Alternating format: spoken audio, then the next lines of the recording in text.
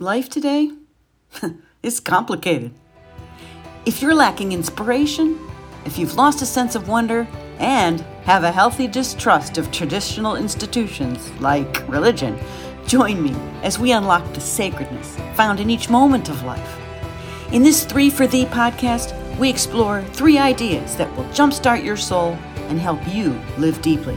I'm Michelle, and as a professional minister for over 35 years, I'm excited to be your companion as we allow the Creator's Spirit to move us into the real life we are meant to live. Real religion for real life works. If your mind and heart is open, let the Spirit flow, and let's go.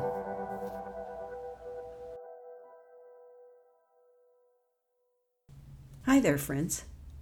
Blessings to all of you who have come to this podcast looking for more meaning in your life. It's my belief that traditional religious practice, which has at its core a belief in a God or higher power, is an antidote for the troubles of life today. I say this in spite of the many well-founded criticisms of churches, denominations, and religious people who frequently give religion a bad rap. What I say is that prayer, both private and corporate, is the way to a life full of love and happiness. Now, please understand that no one life is completely happy and no one is experiencing love 24/7, 365 days a year for centuries of years straight. But the ways of our world, which include constant self-promotion, self-preservation, self-centeredness, and selfishness, cause too many of us to become depressed and angry, mentally unstable, and sometimes even suicidal. My stance is that a life centered on our higher power will bring to anyone who embraces it a good life and an even better life beyond this one on earth. I know this through faith, which we discussed in the last episode, and I know this via my own particular religious practice. But today I'd like to work with a complaint one hears all the time about God and about praying to God. That complaint is usually stated as, well, I asked God for fill in the blank, but I did not receive what I asked for. Another way to put it is, if God is omnipotent and all-powerful, why is there suffering and war and poverty and death, etc., etc.? And an even more painful way of putting it is, why doesn't God hear my plea? Why won't God heal my terminally ill child, parent, spouse?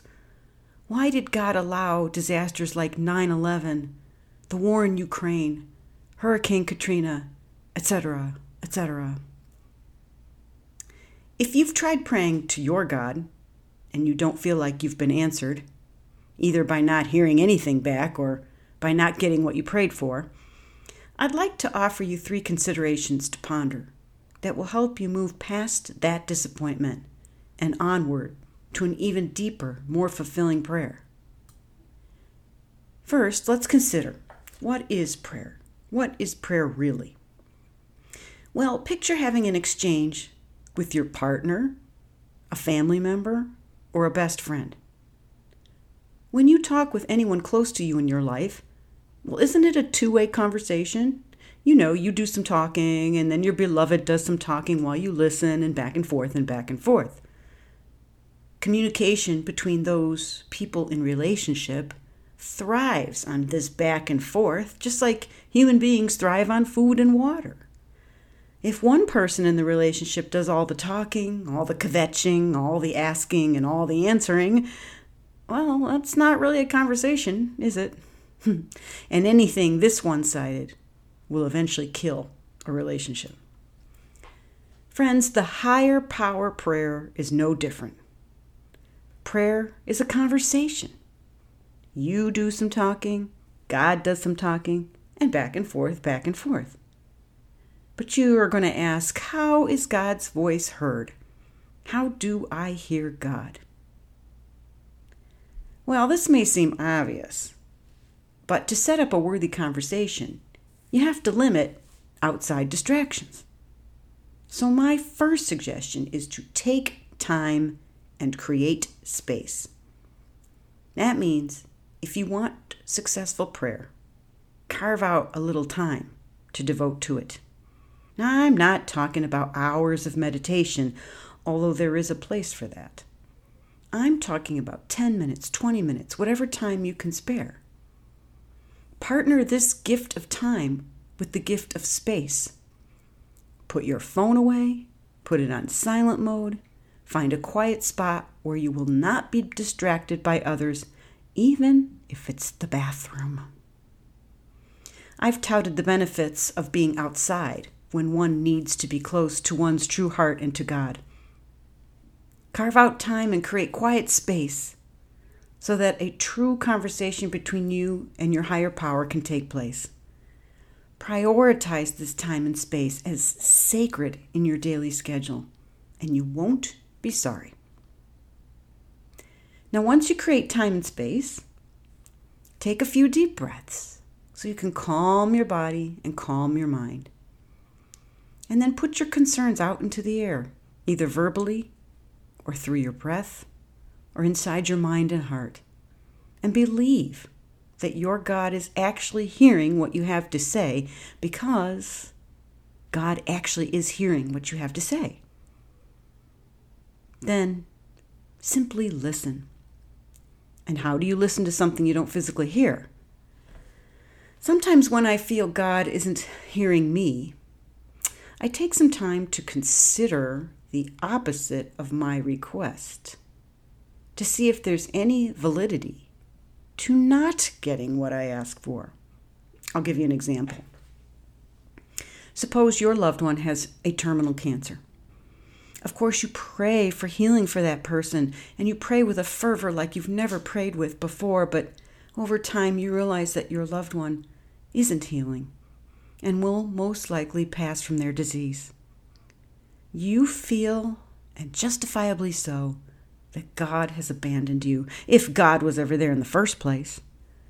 And maybe you're not only very sad, but you are angry. So you go to God in that anger, and you express it into what seems like thin air. You let that emotion out, and once you do, you stop to take a breath, and all of a sudden, you know deep inside you that your loved one, who might be in pain and discomfort at the moment, will soon be free of any bodily pain for all of eternity. And not only will they be free from pain, but they'll be free from all the cares that life brings. They will be in bliss. And that momentary realization causes you to relax a bit and to calm down. And that realization is the voice of God, telling you that a better plan for your loved one is the move to heaven rather than back to the burdens of human life. I admit it's not easy to do this. It is very hard to let someone we love go. God's voice, sometimes heard in the opposite of what we desire, is often not so easy to accept. But if we practice consideration of the opposite of our desires, over time we find our desires and God's plan begin to line up in harmony more often than not. Now, why is this? Because we are learning to be in relationship with our higher power rather than regarding God as some kind of eternal vending machine. I'm not trying to be harsh here. But when you go to God only when you want something, well, even if that something is valid and good and true, it's not exactly relationship.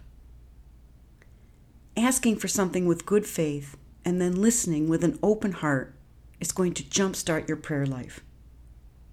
And you've probably guessed by now that this openness of heart comes when we can step away from our own desires, even if only for a second or two, to consider what other possible outcomes might be just as valid as the one we are begging for.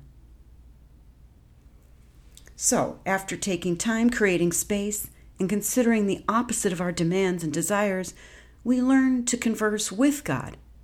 And then we learn to in the words of the Alcoholics Anonymous program, let go and let God.